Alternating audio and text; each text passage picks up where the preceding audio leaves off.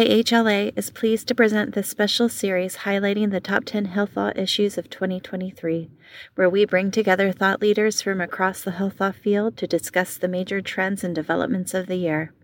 Support for AHLA in this series is provided by PYA, which helps clients find value in the complex challenges related to mergers and acquisitions, clinical integrations, regulatory compliance, business valuations, and fair market value assessments, and tax and assurance. For more information, visit pyapc.com. Welcome to AHLA's Top 10 2023 podcast. We will be talking about the implications of the CMS framework for health equity. I am Deborah Biggs and a principal with PYA, the academic medicine practice, and I am with Dawn Hunter. Dawn, would you like to introduce yourself? Yeah, Deborah, great to be here with you today. I am Dawn Hunter. I am the director of the Southeastern region of the Network for Public Health Law. We are an organization that provides leadership on the use of law and policy to protect, promote, and improve health and health equity. And we do that through nonpartisan legal technical assistance and resources to a wide variety of partners throughout health and care and public health sectors. Wonderful. Well, thank you for joining us today, and thank you for your article that you've written. Can you tell us about the recent CMS Framework for Health Equity 2023 and the executive order this is in response to?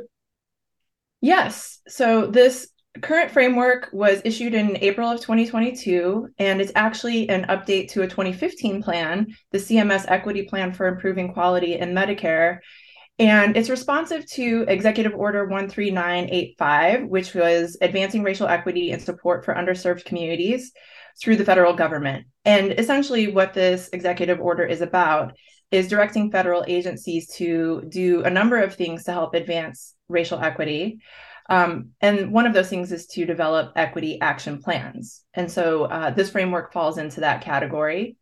One important thing to note about the executive order is that it's not just about racial equity. It also references intersectional identities. So these are things like gender identity, sexual orientation, ability, and these are all things that are factors in how to address equity broadly.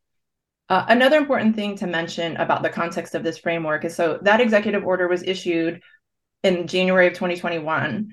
And 2020, as a reminder, we had COVID, right? We had significant disparities for Black and Indigenous people and Hispanic or Latino people due to COVID. And at the same time, we also had the murder of George Floyd and other victims of police violence. And we saw the racial justice movement of the summer of 2020 really give rise to declarations of racism as a public health crisis. So when this executive order was issued, we had over 200 jurisdictions that had issued declarations and a real momentum behind trying to both find ways to identify strategies to address COVID disparities, but then also to broadly address longstanding racial and ethnic health disparities. Yeah, that's something else here. Can you give us an idea of the priorities in the framework and perhaps suggest some examples for guidance for providers or institutions, how to address these? Yeah, there are 5 priority areas. And if you're familiar with the 2015 plan, they're very similar. They're the same priorities, essentially. That plan had 6, and these ones have been updated, and they're a little bit more expansive than in the past. So those 5 priorities are expand the collection, reporting, and analysis of standardized data, assess the causes of disparities within CMS programs and address inequities in policies and operations to close those gaps, build the capacity of healthcare organizations and the workforce to reduce health and healthcare disparities, advance language access, health literacy, and the provision of culturally tailored services, and increase all forms of accessibility to healthcare services and coverage. And Deborah, I will talk about 2 that all of them are important, but I'm going to talk about number 1, which was the data priority, and mention a couple of things here. So one is at the Network for Public Health Law, we actually have a team of attorneys who specialize in public health data sharing. And we just issued a framework called Pathways to Yes. It's a guidance toolkit for how to share data on health and health-related social needs, which is part of what this new framework is trying to promote and support. This also is important in the context of legislative trends that we've seen over the last couple of years at the state level to establish requirements for real data, REALD data, so race, ethnicity, and language and disability status. And so one important consideration for this particular priority is how federal and state requirements integrate with each other and how those requirements can be implemented. Another important consideration in this framework is that there's a real emphasis on social determinants of health data.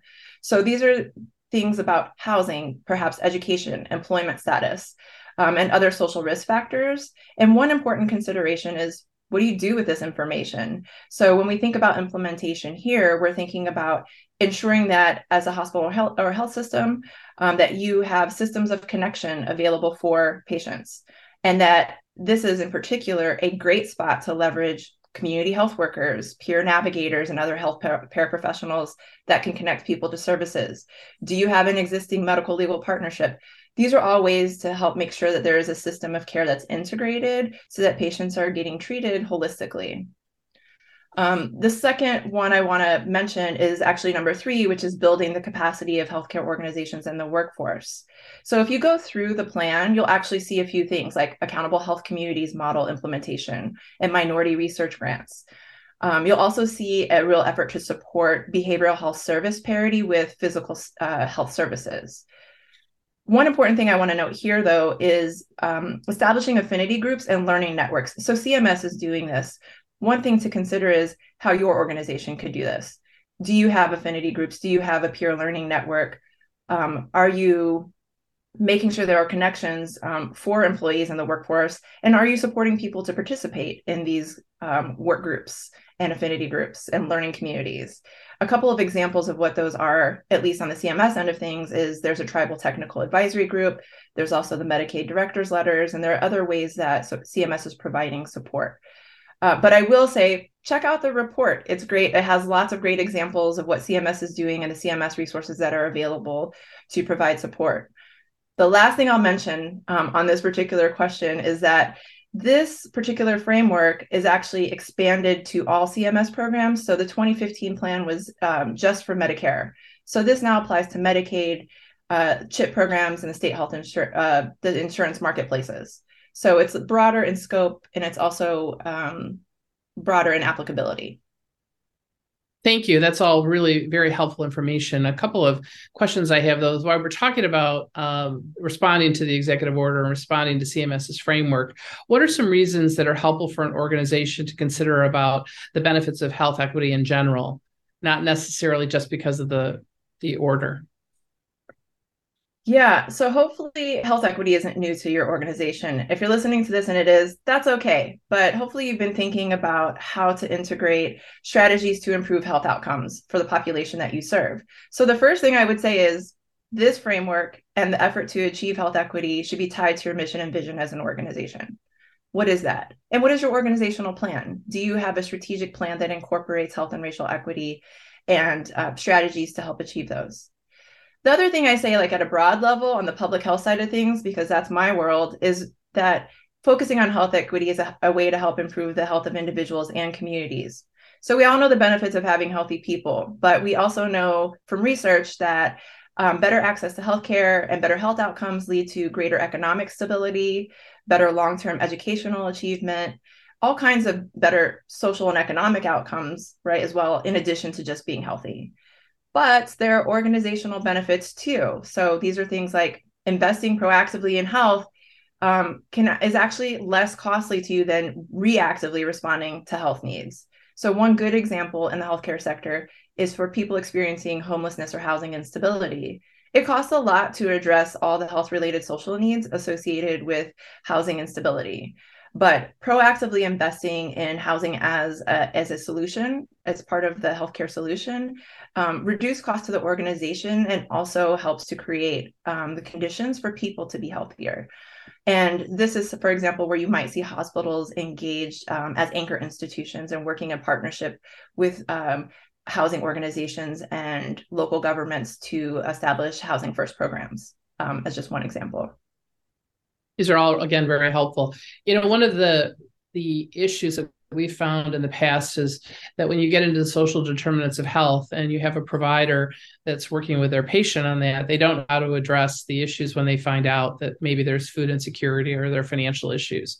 And how would you suggest either training providers or resources that might be available to provider organizations that can help them at the point of care with a patient to get the patient that needs, the access to the resources that they need? Yeah, the first thing that comes to mind, and you said it, is training. And so one way to do that in a way that addresses it at a systems level is through continuing education requirements from licensing boards.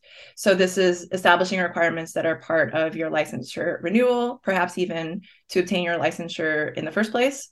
And that is a broad set of training that could address things like implicit bias. What are the social determinants of health and health equity, and really making sure providers have an understanding of what that looks like in a healthcare setting. But then also providing even opportunities to engage around these topics in the workplace setting outside of any kind of mandates for training. So these might be instituting lunch and learns, or incorporating it into grand rounds, or things that can really build on education and practice. The other thing is that even if an organization is really not positioned to do that, or those requirements aren't in place, there are so many partners that health systems can work with who do provide these trainings, who are well-versed in these issues. And this is where I would say, this is where the opportunity for healthcare and public health in particular have a real key opportunity to integrate, because health departments can help to offer these trainings or connect to partners who offer these kinds of trainings, but also can help connect people to services, importantly. So, these are folks who know what services are available in the communities for the populations that are most underserved and in greatest need. So, I would say training and partnerships are two key ways to address that gap. Thank you again for that. So this feels to me like that even CMS recognizes that this needs to be part of a longer process. By creating the framework over a 10-year period suggests that they understand that this is going to take an organization a while to address, and this is a path that they need to get on in terms of steps to take. I wonder if maybe you could speak a little bit to the process. You've already given us a couple of ideas related to training and partnerships within the community that can help address these issues. But what are some of the other strategies you might suggest? Yeah, well, first I want to say I appreciate you pointing out, this is not a new issue. And the 2015 framework helps to illustrate that. But realistically, looking back at the history of healthcare in this country, we're talking, hundreds of years of history, but in particular in the time period from the 60s to today, real efforts to address how to leverage law and policy to ensure access to care and to start to reduce some of the disparities that we see. So I would say being really strategic about how we can leverage existing law and policy to make differences in outcomes. One thing that everyone can do is continually review policies and programs through a health and racial equity lens. What does that mean? That means that you have some regular cycle of review for policies, organizational policies in particular, for your programs, that you use a tool. And doesn't have to be complicated. There are tools that are 5 questions that are really getting at how well you've assessed the needs of the community that you serve and integrated the voices of impacted people in the population that you serve in making policy and programming decisions. So 1 is ensuring that you have that process in place. 2 is considering how you can incorporate the CMS framework for health equity into existing operations. So you don't have to start from scratch, and you don't have to reinvent the wheel. You probably already have positions, programs, task forces, or something that are dedicated to patient quality, quality of care, to education. So how do you leverage that existing infrastructure that you have to implement this framework? That's something that you can do. The one thing I like to point out with public health always is that change takes time, especially when we're talking about population health outcomes. It could be 3 years to 5 years before we may see significant moving of the needle on things. So one thing that's absolutely critical that is really just about relationships and just understanding that how we show up to the work as people and members of the workforce is spending time to get organizational and workforce buy-in. Everyone is not going to be on board. You're going to experience challenges with implementation. So one of the things you can do is just lay the groundwork for people to have an understanding of why you want to adopt this framework, what kind of benefits it will bring to you, to your organization, to providers, to the community that you serve. Really being intentional about that process and spending time on it is key to longer term success. And then putting policies in place to support that and implement that framework, I would say with accountability mechanisms. So these might be things like deliverables, a regular report that's required, consistent committee meetings that are on some kind of regular schedule, ways to ensure that there is a way to monitor progress and report back on what's being accomplished and where there's opportunity to make change. And so that would also be, again, a way that you can implement this into existing operations is considering an evaluation framework.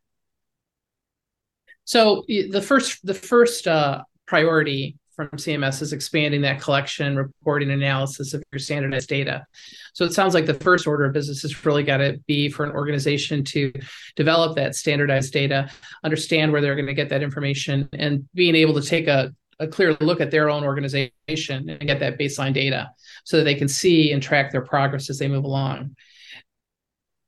And get those reports into a standardized fashion so that their leadership and everyone with their organization is looking to see that progress.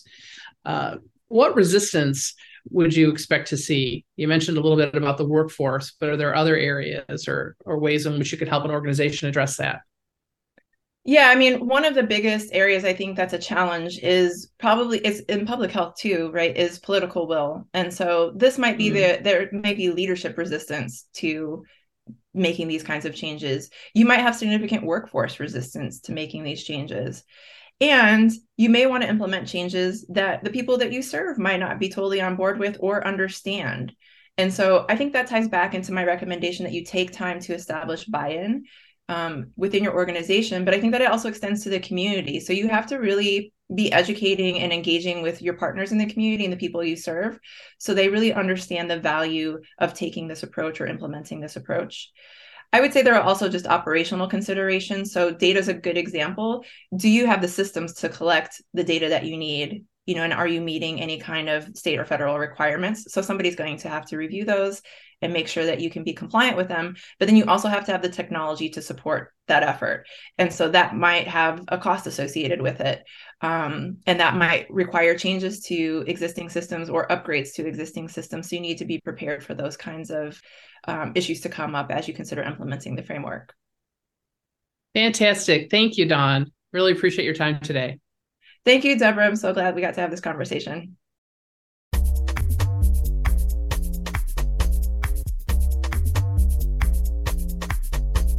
Thank you for listening. If you enjoyed this episode, be sure to subscribe to AHLA Speaking of Health Law wherever you get your podcasts. To learn more about AHLA and the educational resources available to the health law community, visit AmericanHealthLaw.org.